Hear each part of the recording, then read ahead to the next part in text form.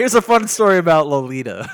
We were reading it up until about 3 days before we were thinking about recording, and then completely switched gears to Hemingway and just put it on the back burner forever.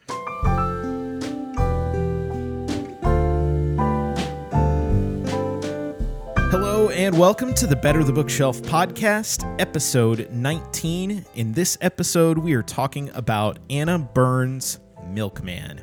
I am Ryan, and with me is my good buddy and fellow host, Jacob. Yes, hello and welcome to the Better the Bookshelf podcast, our little book club, book cult, book something or other, book clique. We're like the popular girls in high school, except you could be a part of our clique if you just read, which was not a requirement to be in the popular girls, I think, in high school. If my extensive viewings of Mean Girls is enough to qualify my opinion on that, I think so, but Sure. Yes. Entertaining movie. Yes. Hello and welcome.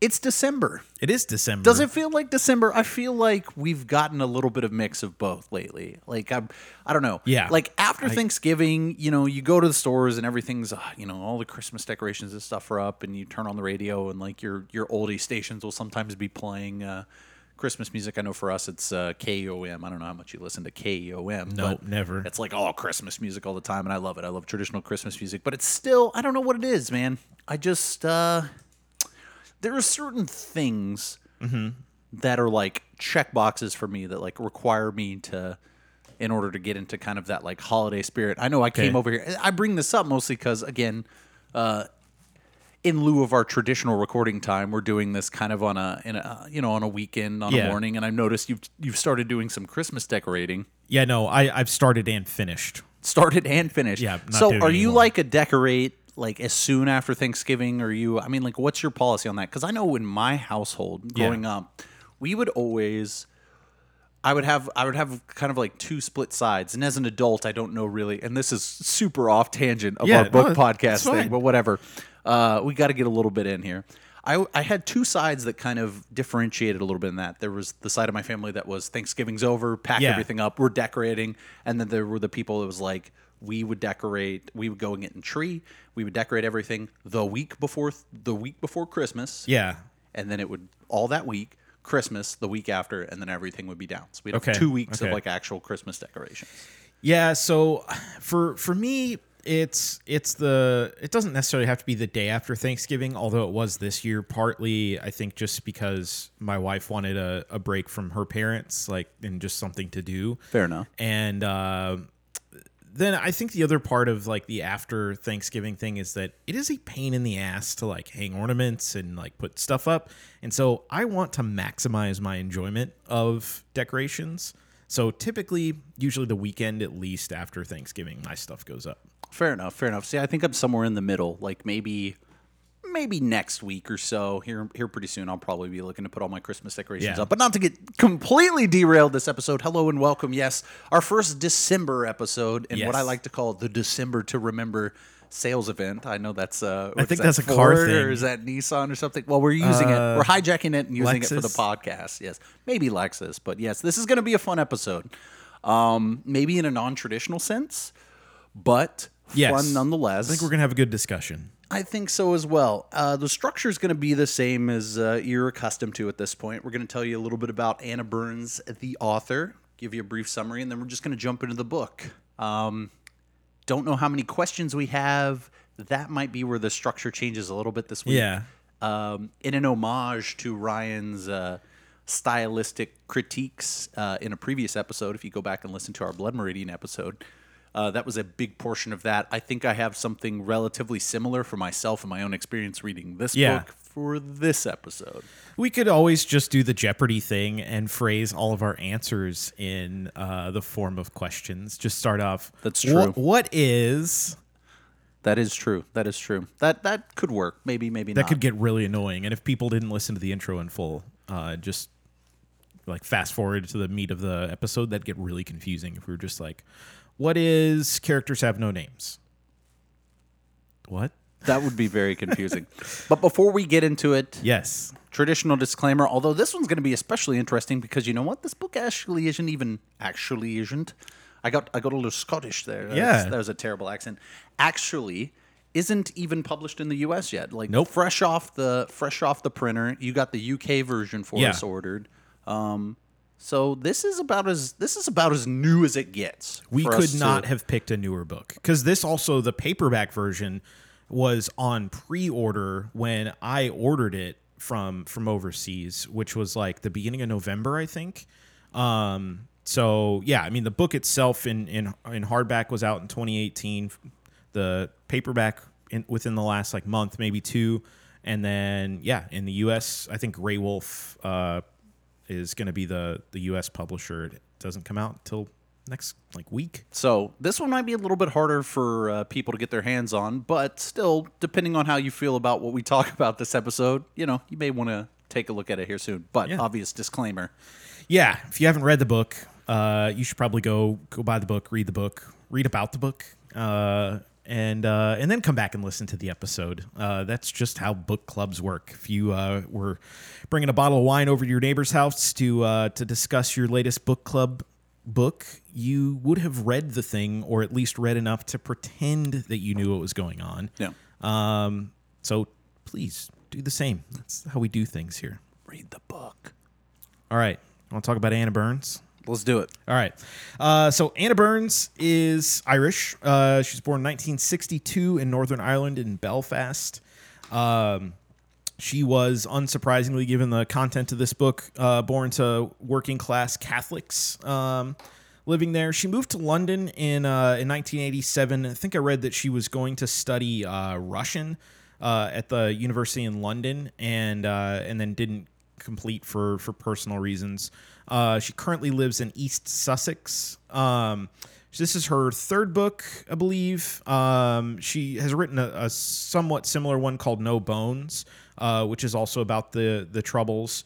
And that book has been compared to Dubliners by James Joyce, because and I read segments of that the first time I was going to go to Ireland, because it captures the local language of Dublin. So apparently that book does similar justice to Belfast. A couple kind of interesting tidbits I read from some of her like interviews and some of the book reviews that are coming out. She actually suffers from a lot of back pain, and it sounds terrible, and she doesn't like to talk about it, but to the point where it's like hard for her to sit and write. So it's a little bit of a feat. It sounds like that she was able to complete this book, and it certainly was a task for her. The other thing that I found that I thought was interesting was that her aunt would always stick books in, with her, and she supposedly had them, with her growing up, whether she was going clubbing or going to school or whatever. And this sort of portion of this book where middle sister is walking around reading, she actually did that growing up, even though she has said that she is not middle sister. This is not like a completely autobiographical thing for her. Well, sure, yeah, but you do kind of feel like a lot of that kind of comes through because of how much it mimics, well, not directly, but at least from a setting standpoint and a time period standpoint, just kind of where she was in her own age at that period. So for sure. All right, you got a book summary for us? I have a quick and dirty book summary, and it's Milkman is a book not about milkmen. Milkman is a book about milk and men. No, Milkman tells the story of an 18-year-old woman in Ireland during the Troubles who is accused of having an affair with a married man known as Milkman. That doesn't really encompass a whole lot, but I feel like the summaries are best left brief and vague. We need like whimsical summaries. I think if we need whimsical books for whimsical summaries. That's true. This is at its core is kind of a dark book. It is not it really is dark. kind of, but yeah. But it's also it's also sort of a product of the time it's told, and so I think we do an injustice to people if we didn't talk a little bit about like what the Troubles are Absolutely. were. I say are because there is still a lot of tension in Northern Ireland when it comes to this subject matter, but not to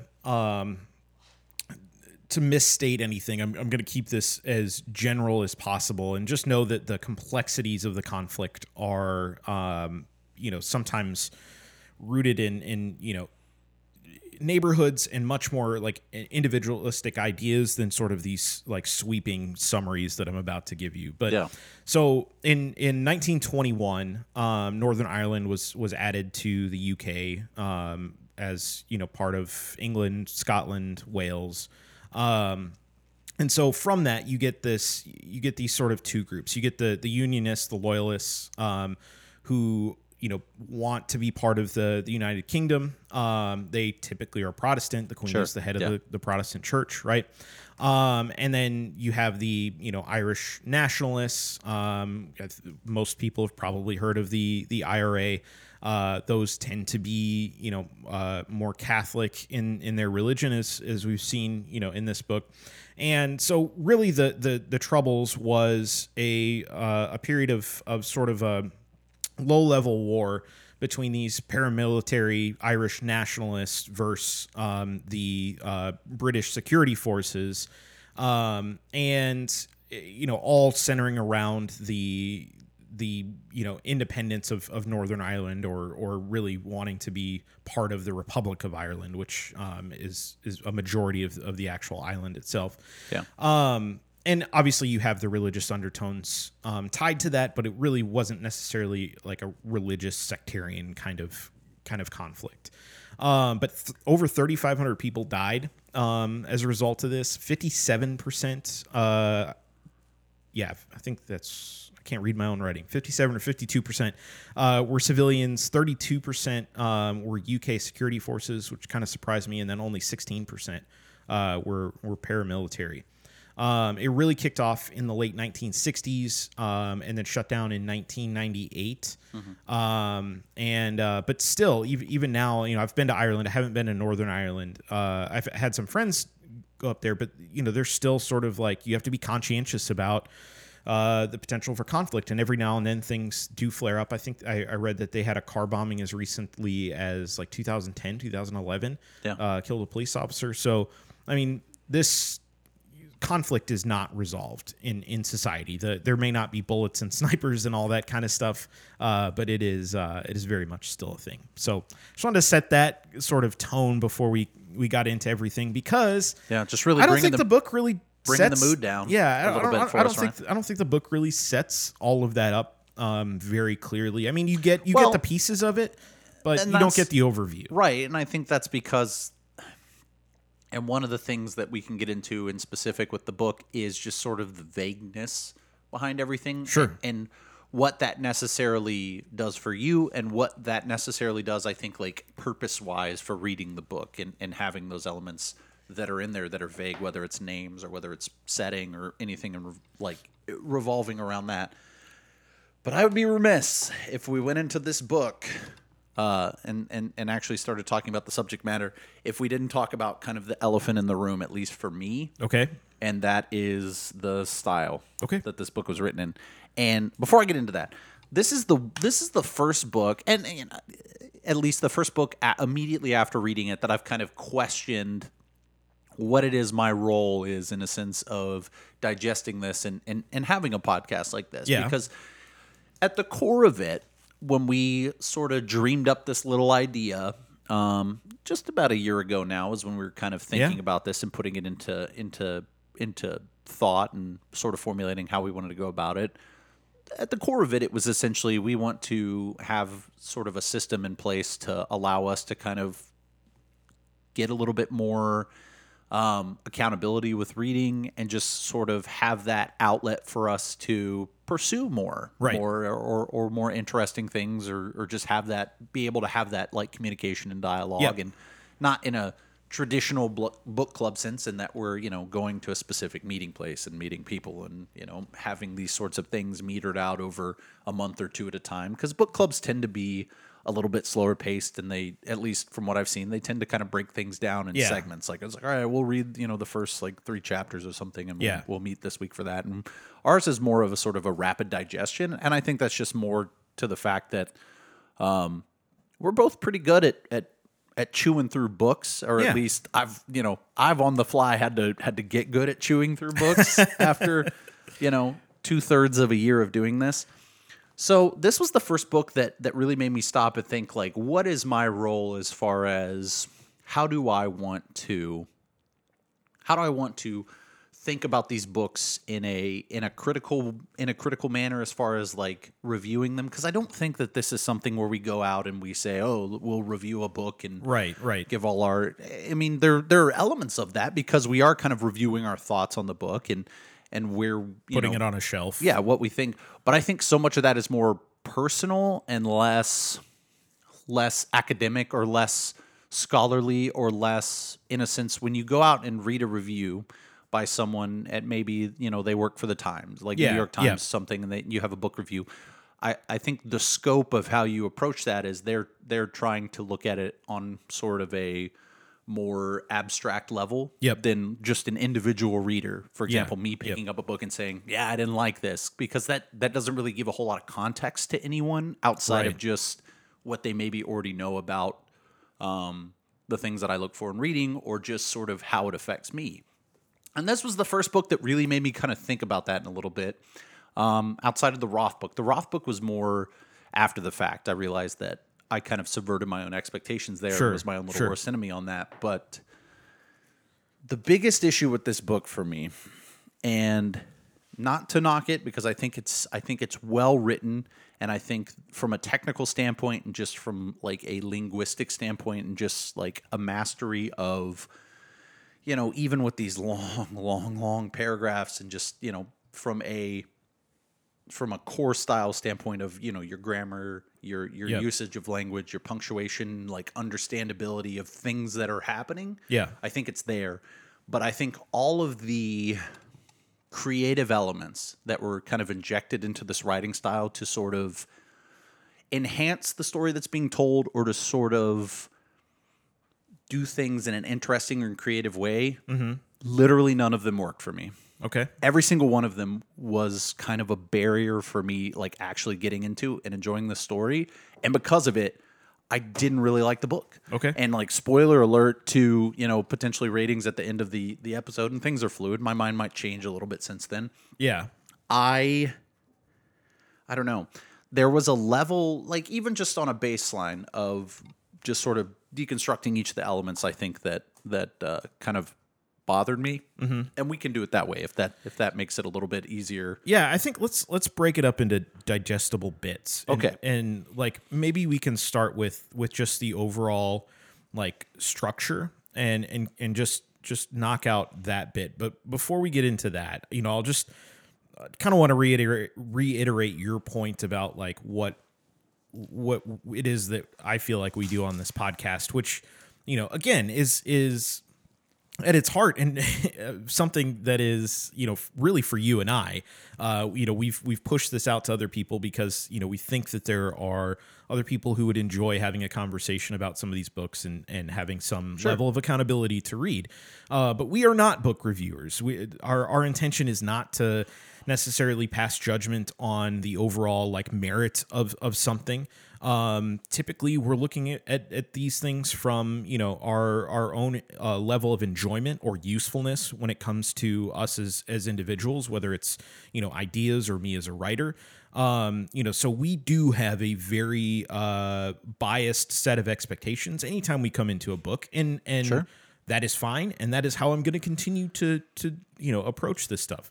Okay, so that said, let's talk about the overall structure, the way that the book is set up, chapter wise, length wise. I would even want to talk about page margins. In the version that we read. Yeah. So in doing my best attempt at research as far as like elements of literary style, and I'm sure you have a greater depth of understanding. I have books on such a thing. Sure.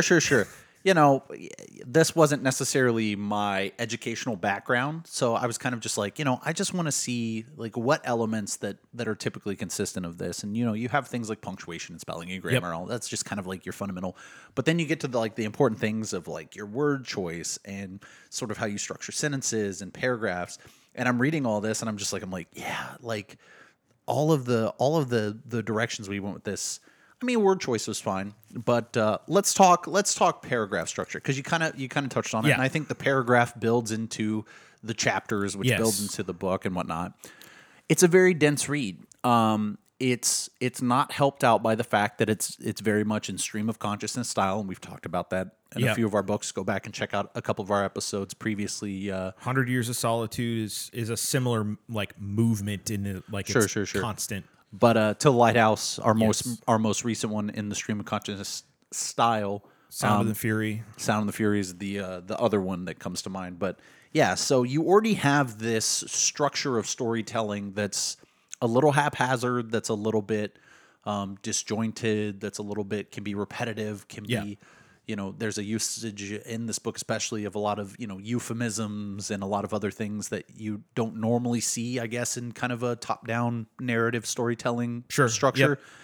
So you're already kind of battling against that idea of, okay, this is going to take a little bit more concentration. This is going to take a little bit more, mental acuity to kind of digest all of this. Yeah.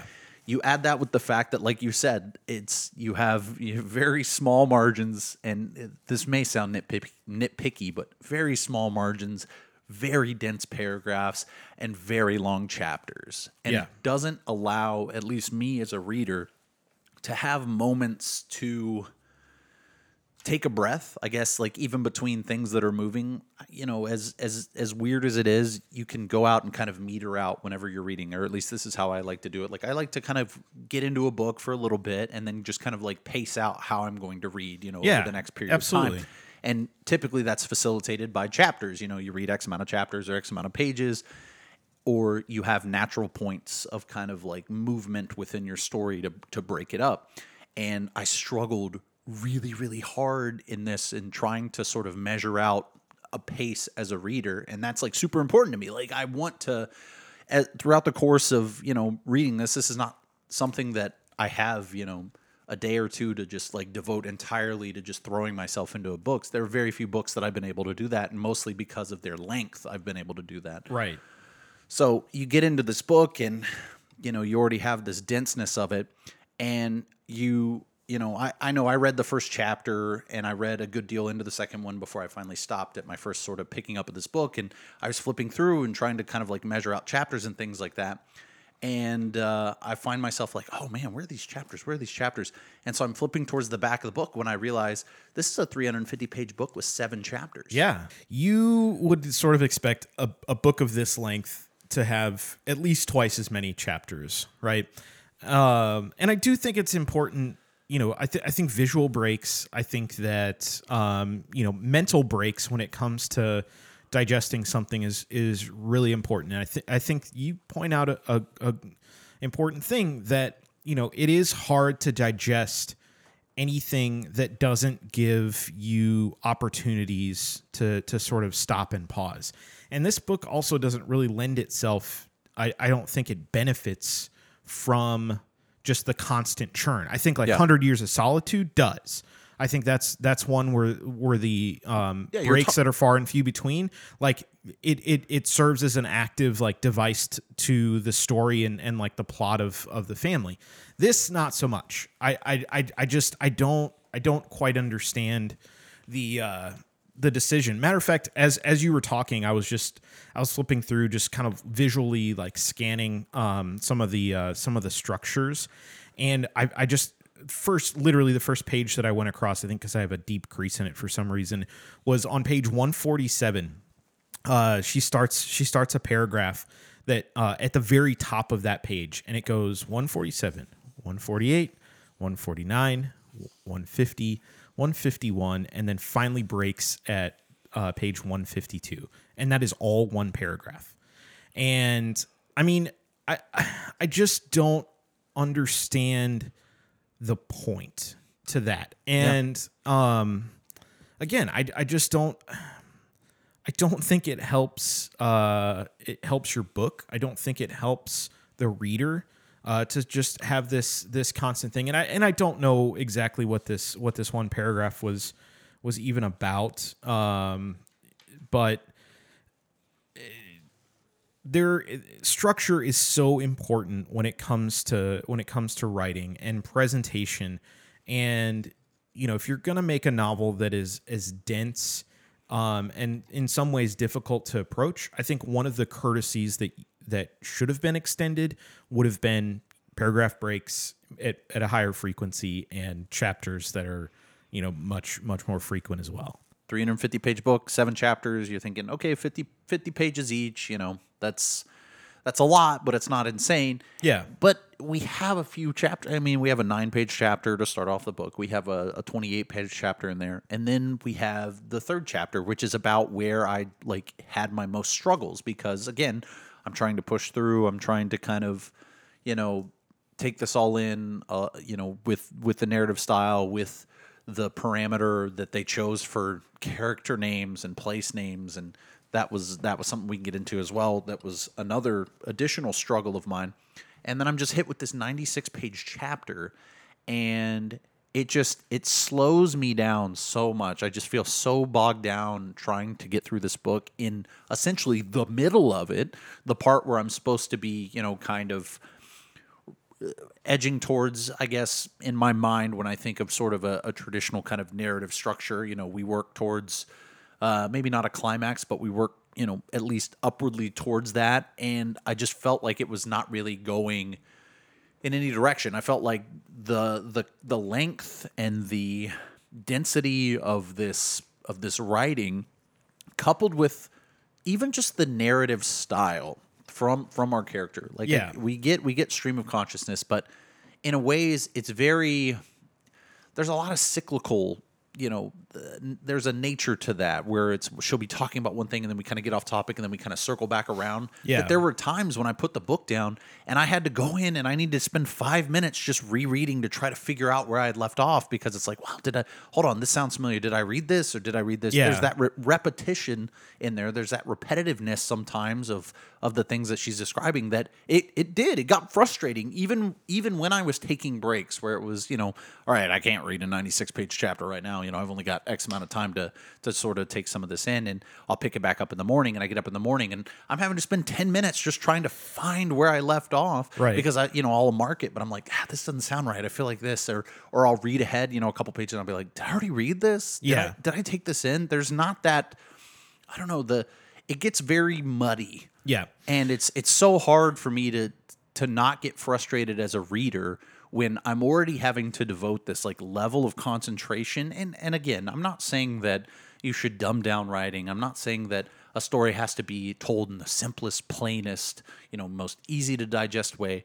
What I'm saying is you don't need this level of complexity through all of these devices, whether it's super long chapters, whether it's stream of consciousness, whether it's the choice to have these very long, kind of ambling dialogue paragraphs, whether you choose to sort of have this creative vision with how you're going to name the characters or the lack thereof naming the characters. Yeah. It just makes for a frustrating experience that it's so hard to get past that to actually even enjoy what this book is trying to say. Okay.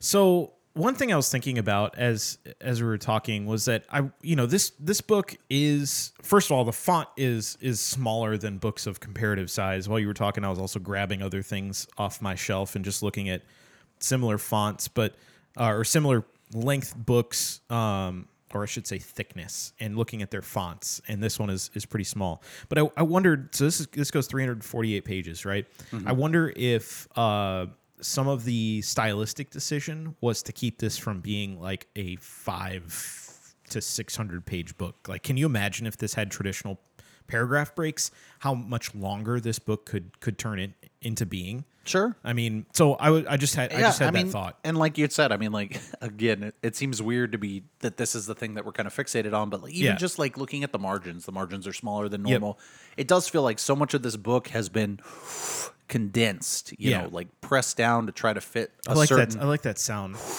Yeah. That's I want to start making that when I'm editing my own things now. Just that's you sucking all the air out of the bag to try to smush it down, It's excellent. With everything in there. Yeah, I don't know if there were form factor considerations that were made for this in order to kind of accomplish, and God knows I'm not a book publisher and I'm not an editor. I have no experience in that. I'm just a guy who reads this sort of stuff, and speaking from that experience, it's just I felt bad. I walked in here this morning and I felt bad because it's like, man, this is the first book that, all books have had their own, little hurdles here and Yeah. there, whether it's, getting to understand the author's kind of voice and getting to sort of, find your footing within the narrative and to sort of get on track and get the wheels rolling and get interested in something that they have to say. And every book has their own issues or their own things that, there's no perfect book that you just are immediately like, oh, the first word I'm in and I'm just pouring through this. But of all the books that we've read so far up until this point, this is the only one that I've legitimately thought about just giving up on. Like, I hit a brick wall, and and even in a sense of not giving up on it in reading it, I know for a fact that the whole back half of this book was kind of just, I'm just blowing through, man. Yeah. It's so hard. It was so hard for me to care. It was so hard for me to just get any sort of attachment to what was going on. I had a similar thing, and I think maybe we can try to get into some of the more like, smaller details about this. But like, I had sort of the impression that sometimes you read a book, and the book starts with, sometimes it's the first sentence, the first paragraph, the first chapter, where you sort of get this exposition, this background, this sort of higher view of whatever's happening. Yeah. And then there's sort of a movement into where you're going into the main plot of the story. And for me, this book doesn't have that movement until in any like big way until very late in the novel, when things start to speed up. Sure. Around like her and maybe boyfriend breaking up and that whole phone call thing, and her mom and like the real milkman getting shot. That's the point where I was sort of first really drawn into any sort of like plot as a reader. I mean, sure, you get plenty of things like peppered here and there, but it felt so much like that was taking a back seat to all of the other random like exposition and background that were given by the narrator, and that was really hard for me to reconcile. And so I think we need to talk about the just place in general. We need to talk about the community, gossip. We need to talk about characters. But I wondered, before we got into this, because I know that there's going to be some, potentially negative opinions about some of the choices there too. Was there any point in this book that you really enjoyed it, or you sort of got drawn into something? I had one thing. Again, so I think the only time, not direct comparisons, but there is some comparison, I guess, in my feelings with this and kind of 100 Years of Solitude in that I appreciated a lot of the elements of the book. I didn't necessarily like enjoy it in a traditional sense of how I enjoy fiction, although I definitely enjoyed that more.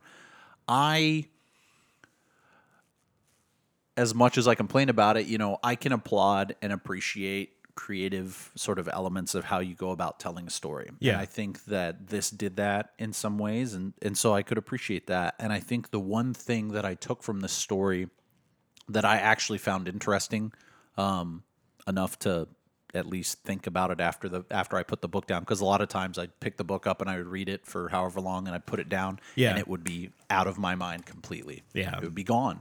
And this is the first book, unfortunately, that had really done that for me. But just the idea of this sort of community and how it morphs under these like sort of dystopian circumstances, and gossip was a big sort of driving force behind that, and just the backwardness of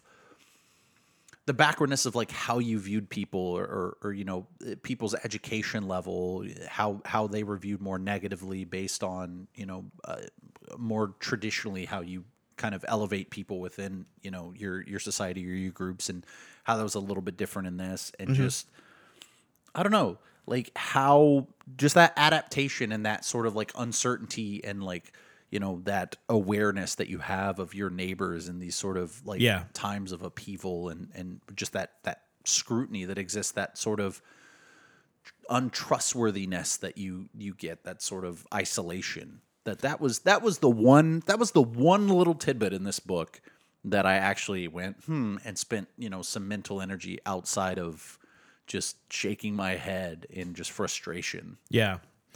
The thing that I thought that was really clever was I think the utilization of no names got exhausting, but it was also clever to me because, I guess I didn't realize, it's kind of one of those things but you don't really like actively think about that. Yeah. Like, that the paramilitaries took down all the street signs to confuse the British troops.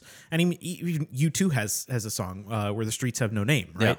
Yeah. So I think that her like utilization of just the like descriptors instead of actual names sort of, I think, plays nicely off of that. And then I think it also sort of lends itself to like the overall sort of, neighborhood, right? So like I work from home and, I'm able to see out my window several of my neighbors and, I see people do things throughout the day and, whatever. But I have no idea like, what their names are, right? So you sort of mentally assign like, this is such and such person, the guy with the truck down the street or, whatever. And I sort of had the same impression, and it made me think that even as like, sort of tightly knit this community is over, their sort of shared circumstance or ideal, there really is no cohesiveness or togetherness when it comes to them as a community, except in, small ways. The women, go stand outside with their pets and kids to fight curfew. But they're also, fighting over the real milkman after he's injured for his attention. So I thought that aspect of, building sort of the community through these smaller details, like the names was actually pretty ingenious. But I also found the no name thing to be endlessly exhausting, especially when it came to her own family. No, I could not keep her older sister straight. No, absolutely. From a creative standpoint and just from a trying to tie in something to do that sort of gets across the idea, like the thing that I got from it was when you have these names that are more so descriptors, it's less about that person and more about just kind of the utilitarian idea of like what they are or what they represent. Yeah. So that you kind of can have things segmented out, within these communities. Like, oh, well, this person represents this person represents that, and this person is this. Their names are less important than sort of their standing or their stature within this environment situation. Awesome. I like that idea. I like translating that. In practice of reading the book, though, it was cool. It was creative. It was interesting. At first, you go, oh, okay, this is interesting. And then it got exhausting. And then it got downright aggravating when I'm just like trying to read the book. And it's just this constant, just like, oh my God, I don't need to. If I have to read about somebody McSomebody again, I'm gonna lose it, man. He was the one that I actually appreciated more than anybody else. I know. It's so, because it was humorous to me. It was, and that's kind of an underrated element in this book too. Is just the like little snippets of kind of that, like dry and dark British humor. Oh man, but yeah, the names so much to me were just. The novelty of them wear off really, really quickly. The novelty of this idea, it wore off really quickly. And again, that harkens back to the style choices for this book that I think hold it back from being something that I'm actually going to ever enjoy. Something like this. It's I'm sure there are people out there, and not to knock on them. I mean, people read for a variety of reasons, and some people I'm sure enjoy fiction because of stylistic choices, because of literary elements that are in there, because of a more technical approach to reading and to digesting this type of writing. That's just not who I am. So I struggle to sort of get attached and care about things when I have this barrier that I don't feel as like a challenge because I think it's good to be challenged in reading, but I think it's more so be challenged with ideas or be challenged Yeah. with you know narrative events that maybe run kind of counterintuitive to what you're comfortable experiencing or comfortable seeing or hearing or things that sort of challenge, beliefs that maybe you hold. Like those are the things that I was like, okay, these Yeah. are the challenges that I want to face. I get nothing at all from challenges from a technical standpoint. And I understand people more, I Yeah. guess, involved in the field or people that are more accustomed to like doing these sorts of things or digesting this. That might have the same response for them where it's like, yeah, I find this like language and I find this technique that you use in this, I find all this challenging and so it kind of excites me to get through this. But me, Jacob, as a Yeah. reader, I don't that does nothing for me. Well, I think that the name thing is interesting because I get using it on the community at large, right? But then to use it within your own family, Yeah. I think is problematic. And I think the way that she had intended to do it was to show middle sister's disconnection from everybody and everything that was going on around her. And I think again, when you look at sort of the creative decisions that she used, and you sort of tie back to the character and stuff, it is really clever. And to your point, I think a certain type of people who read this book, say maybe a bunch of literary buffs who hand out an award every year for what they think is the most important book according to their society. They might read this book as something that's extremely important, and that's always kind of been my gripe sometimes with like the literary community, whether it's sometimes publishers, although they have different objectives, but journals, awards. I mean, hell, we talk about it in movies sometimes, right? People get awards for movies that you've never heard of before. And, there is some sort of self-congratulatory element to this. And I do think that Anna deserves to be rewarded for some of the decisions that she makes. But when, you sort of look at the larger society and people who read books outside of, academia or sort of that literary world, this book is difficult, and not necessarily in a good way that that your average person is going to walk away thinking, like, not to call you average because you're one of the most intelligent people I know, but you read for a certain reason, and that isn't gonna sync with you. Me, even with my background, it didn't sync up with me. I can appreciate some of her decisions probably a little bit different way than you can, but I still walked away with very much the same impression of these choices. Yeah. So let's talk a little bit about the gossip piece, because that is the main driver of this whole plot, right? Yeah. Like, I mean, what did you think about her? I have a question. Wow. Oh, wow. This is the first question of the episode. Okay. What did you think about middle sister's decisions at multiple points not to just like sit her mom or maybe boyfriend down and just tell them everything? Like this, she had the perspective at the time of what was happening with Milkman, and to say like, no, the people are perpetuating this thing that's just not true. These are the things that happened. This is how I felt about them. This is what I've done to avoid them. Like, Yeah. What did you think about her decisions? And, I'm assuming you would have done something differently. I would have. Well, sure. Yeah. I mean, I think it all comes back to, like you touched on earlier, we're talking a little bit about kind of like her as a character, and even with the naming principle, this like detachment. Yeah. And you see it a lot with just sort of her actions, and with walking around in public, and she's buried in sort of Victorian era literature all the time, and just doing these things that in her mind are seemingly nonchalant or sort of separate, or just kind of like minding her own business and not really, getting in the thick of things. And yeah, I think a lot of the reason why she's a little bit more a little bit more reserved and just kind of like being forthright and telling everyone, no, this is what's happening and this is just gossip, is that desire to kind of be detached from it, that desire to just be sort of like, I don't want people to pay attention to me in the situation. I just kind of want to be left alone. And in kind of acting in that way, in being detached from that situation, it puts a target on her, because you sort of create this, in the minds of others, like, well, what is she up to? What is this? Or why is, Milkman going to see her?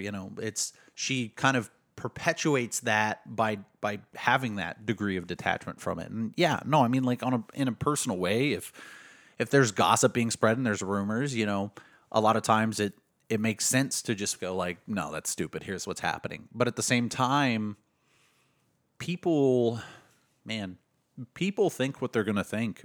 And so I can see some of it too, where it's like, the approach might be, I'm just not even going to validate these. I'm just going to ignore them and hope that in doing so, people interpret this as it being not true, because I'm not even giving credence to that. I don't know. What's your approach? What would your approach be? I know you kind of spoiled it and said like, no, I would just tell it out, but can you at least see it from that other side with that too? Yeah. But information is power in this environment. Sure. Right? Like, and by coming out and against a paramilitary, maybe, she puts herself in some sort of jeopardy, because even she acknowledges that, nothing really happened. And there is, it is a different time and place where, today we would certainly, I think, assess some of his actions as inappropriate or harassment. Well, yeah. And the one thing I did mention, a lot of it comes down to that power dynamic too. Right. If it's just some random person, the repercussions of kind of having some backlash against that versus kind of like, well, it's not so much my image in the situation, it's in who you're dealing with and kind of the power structure in the situation in this little microcosm, and that you don't want to do anything that's going to put you in the crosshairs. It's, that's going to put you in the crosshairs of someone even more in an influential situation, or put you in kind of bad graces, because Milkman seemed fine with things just sort of propagating how they were, and allowing that to happen, even though it wasn't necessarily the case. But yeah, I thought it's so interesting not to be in a place where you couldn't have just come clean with your mother. Clearly she's, connected to, her friends and the community. Yeah. She is on some level, an influencer. You would think that she would be able to sort of clear up, that issue. And, you would think that she would even want her mom to know the truth, right? Yeah. I mean, her mom is very clearly disgusted with, the idea that she's running around with a paramilitary who is married. At least I would want to correct the record on some of that. And she just immediately sort of caved to the futility of, well, she's not going to listen. She's going to go off on, one of her tangents or whatever. So I thought that was frustrating to me. And it highlighted, I think, a lot of the action throughout the novel was perpetrated by her, or by her indecision to do things, right? Oh, yeah. And like her complacency. And if you consider she's 18 years old, I think, at the time. I mean, again, think back to 18, like, would I, have the foresight to consider this stuff? And she sort of acknowledges some of that at various places as she's narrating the book. But, maybe not. Maybe I wouldn't have seen the value in setting the record straight. But man, I thought it was really interesting how the community just sort of, took over the narrative for her, and she never tried to take that back, or never even really seemed to care to. And again, I think that just goes back to her, character, not using names to avoid her family, which makes me think of another thing. Like, if she was spending time at maybe boyfriend's house and her mom was so religious, like, would she tell her mom when she wasn't home, like, several nights a week, like sleeping over at his house, like, Bible study. Yeah. That is always the excuse that passes. She's confession. Spending a lot of time in confession. Oh Lord. What did you think about like the chef and maybe boyfriend relationship that was uncovered? Yeah, the kind of gay overtones. Yeah. Yeah, I don't know. It was that was kind of a weird approach with just the way that she went about just sort of like deciding that, right? Yeah. Or sort of associating that with those things. I know we kind of talked about it a little bit beforehand that it's, the idea of enjoying sunsets or the idea of, cooking or being good at that aren't traditionally, hardline masculine traits that Right. all of a sudden that association becomes like, feminine or Yeah. I mean, again, like a product of, time and place, I guess. And, Sure. even that culture, I don't really know. I don't know how, the Irish culture sees traits of like masculinity and all of that. But I can imagine that, especially during this time that they're pretty, especially the blue collar, sort of lifestyle. Yeah, like, I mean that's what it's shaded on too. Is Yeah. we're seeing like lower middle class views on that, and Yeah. that doesn't surprise me. I mean, like even within, I'm trying to think back to like my own, experiences in childhood and stuff. Because we were not that I grew up like lower class or anything like that. I was solidly like lower end Sure. of middle, and so like I can definitely see kind of that less or that more sort of restrictive worldview on like what you were allowed to do and what you were allowed to think and what you were allowed. It can be very backwards because you see Yeah. kind of in more of an affluent group that you have this sort of understanding of all of these sort of avenues of interests and all these strengths and things that you can sort of pursue and you don't really get that when your concern is, how am I getting food on the table or how am I Yeah. doing this or, how am I going to provide? And here it's very much, limited. And I think that bleeds over into your ideas of what inherently it means to be, this or that.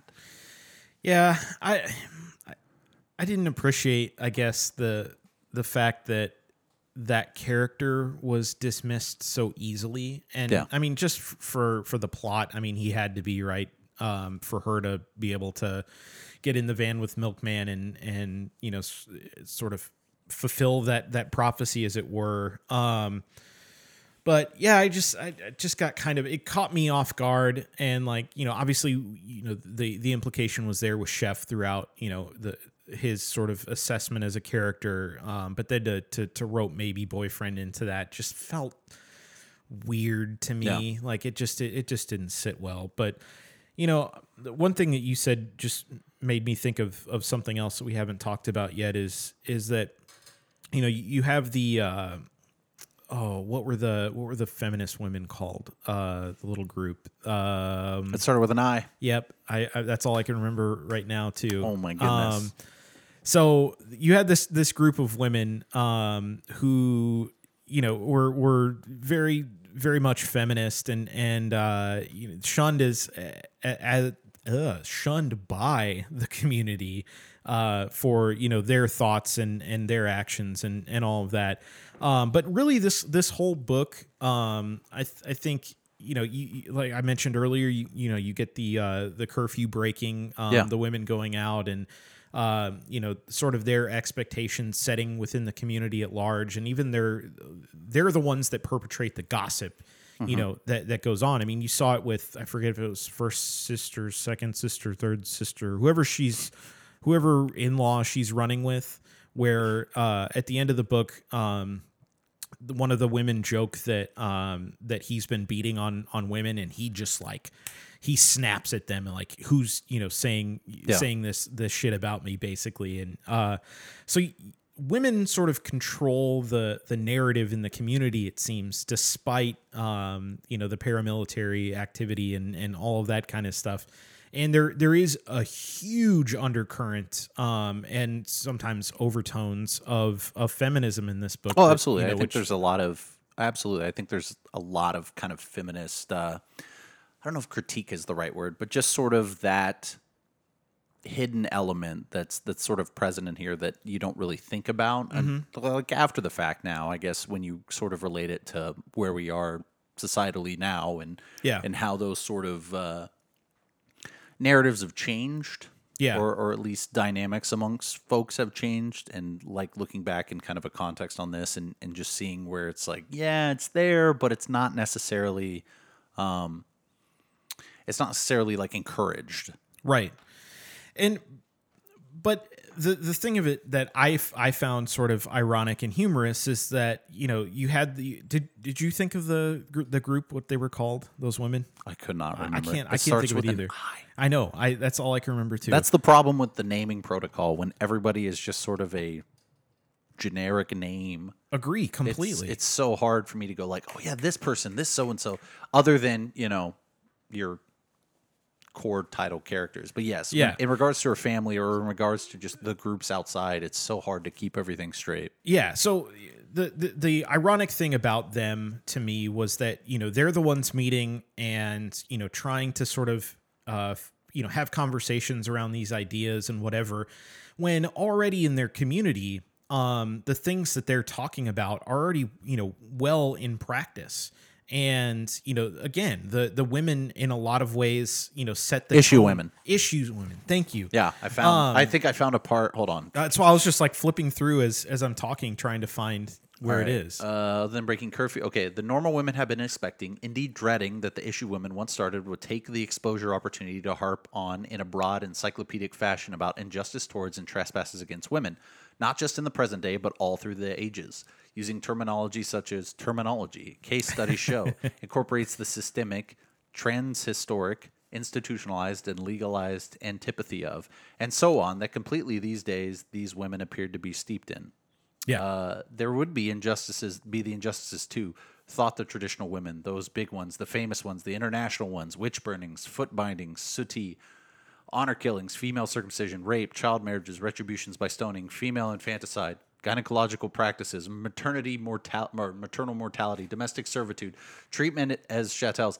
Did I mention earlier that there's a lot of lists in this book that just kind of pop up in the dialogue? And like, I get it, but it was another thing too. It's just like, it felt so long-winded a little bit. As breeding stock, as possessions, girls going missing, girls being sold, and all those other worldwide cultural, tribal, and religious socializations and scandalizations. Also, I mean, like, I have to stop because it just keeps. Here's another point to yet another point is, you would think at that point it'd be like, whew, take a breath. No, it continues for a whole other, page and a half. Yeah, it's frustrating. Issue women. Yeah, issue women. That's a perfect illustration of the problem with the naming convention. I appreciate that. Yeah. All right. Anything else you want to cover before we get into our where we're going to throw this on the bookshelf? No, I feel bad again though. Like, I feel bad. I do, because I don't think that this isn't a book that I look at and I go, oh, I didn't like, and I'll dismiss it because I think it's crap, or I think, it has poor writing or a terrible story or any of this bad characterization. I think there's a lot of good in there, and I think that the actual like talent and skill of writing is very apparent. But I think that the stylistic choices bogged it down so much that I just cannot enjoy it, and I can't separate the two. Yeah. I can't pull that out, and so I feel bad because this undoubtedly is going to end up lower than I think it probably should on my list. But as an individual, as a reader, it didn't connect with me, and it didn't. It did the opposite. It put up so many things in the way that it's like, even a determined I can't imagine just picking this up and not having to like talk about it, or not having like this sort of outlet. If I just picked this book up and were to try to get into it as a casual reader, just knowing myself, there's no chance. There would have been no chance that I got through it at all.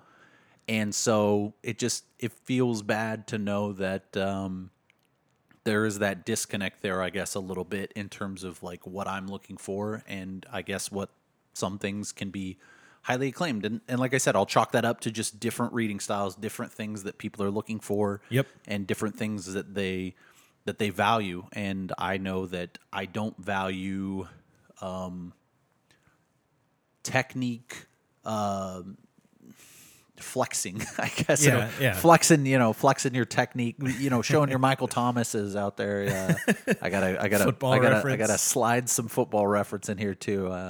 But just going out there and showcasing a lot of this stuff for the sake of having some sort of tangible creative element that I guess separates you from something else that would have a similarly, paced and setting and character driven story. So yeah, didn't work for me.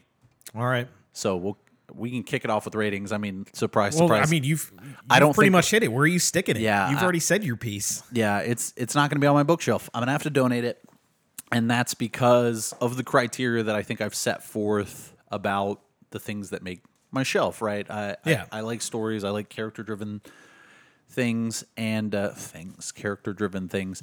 A lot of it has to do with the people that I'm going out of my way to recommend it to, and my personal desire to go back and reread. I don't want to reread this book. It doesn't really have any attachment to me at all. I can't think of anybody immediately in my life that I'm going to be recommending it to. So yeah, I can't put it on my shelf. It's going to be a donate for me. Okay. I think that I had similar feelings about this book through and through. I think that it is a well-crafted piece of literature, and I do think it rises to that level of craft. But I feel like the book lacks any sort of intimacy with the reader on the same level that, ironically, Middle Sister seems to lack with her, city, her family, all the characters, in her community. Maybe that's the point. Maybe we missed the entire point. But okay, if it's really meant to be that clever, kudos, but also ridiculous because you're trying, at the end of the day to write something that people are going to enjoy and find value in, right? Absolutely. And I think that there are books that you can walk away from at times, and you learn something from the narrative itself.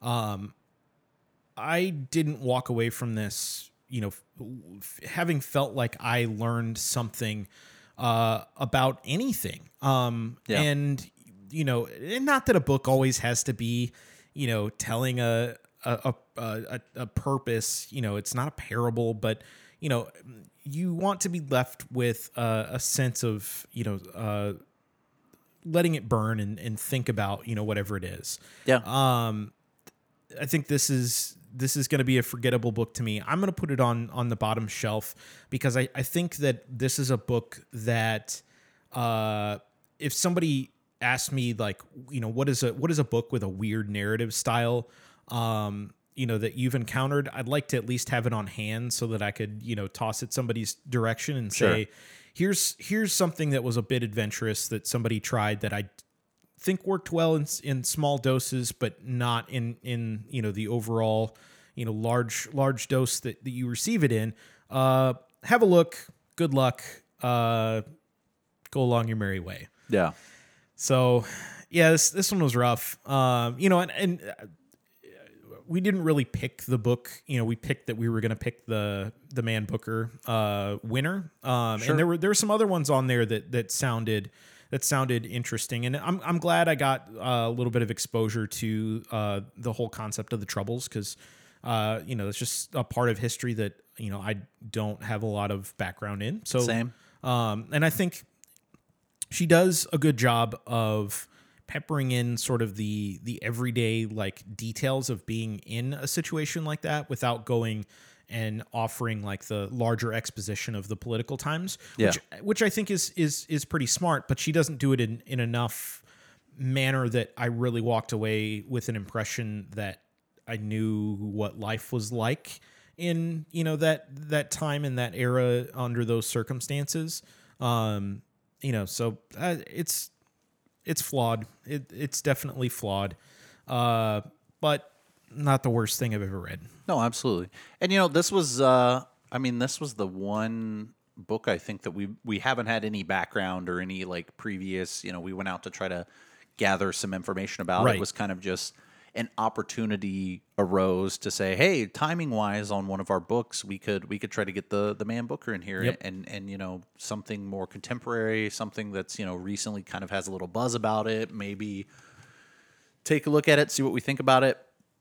It was all right. I mean, Yeah. it's one of those instances. It didn't necessarily meet. Not that we had super high expectations. I had no expectations. I had no idea. Yeah. It was one of those things. That's like, yeah, we're gonna do this, and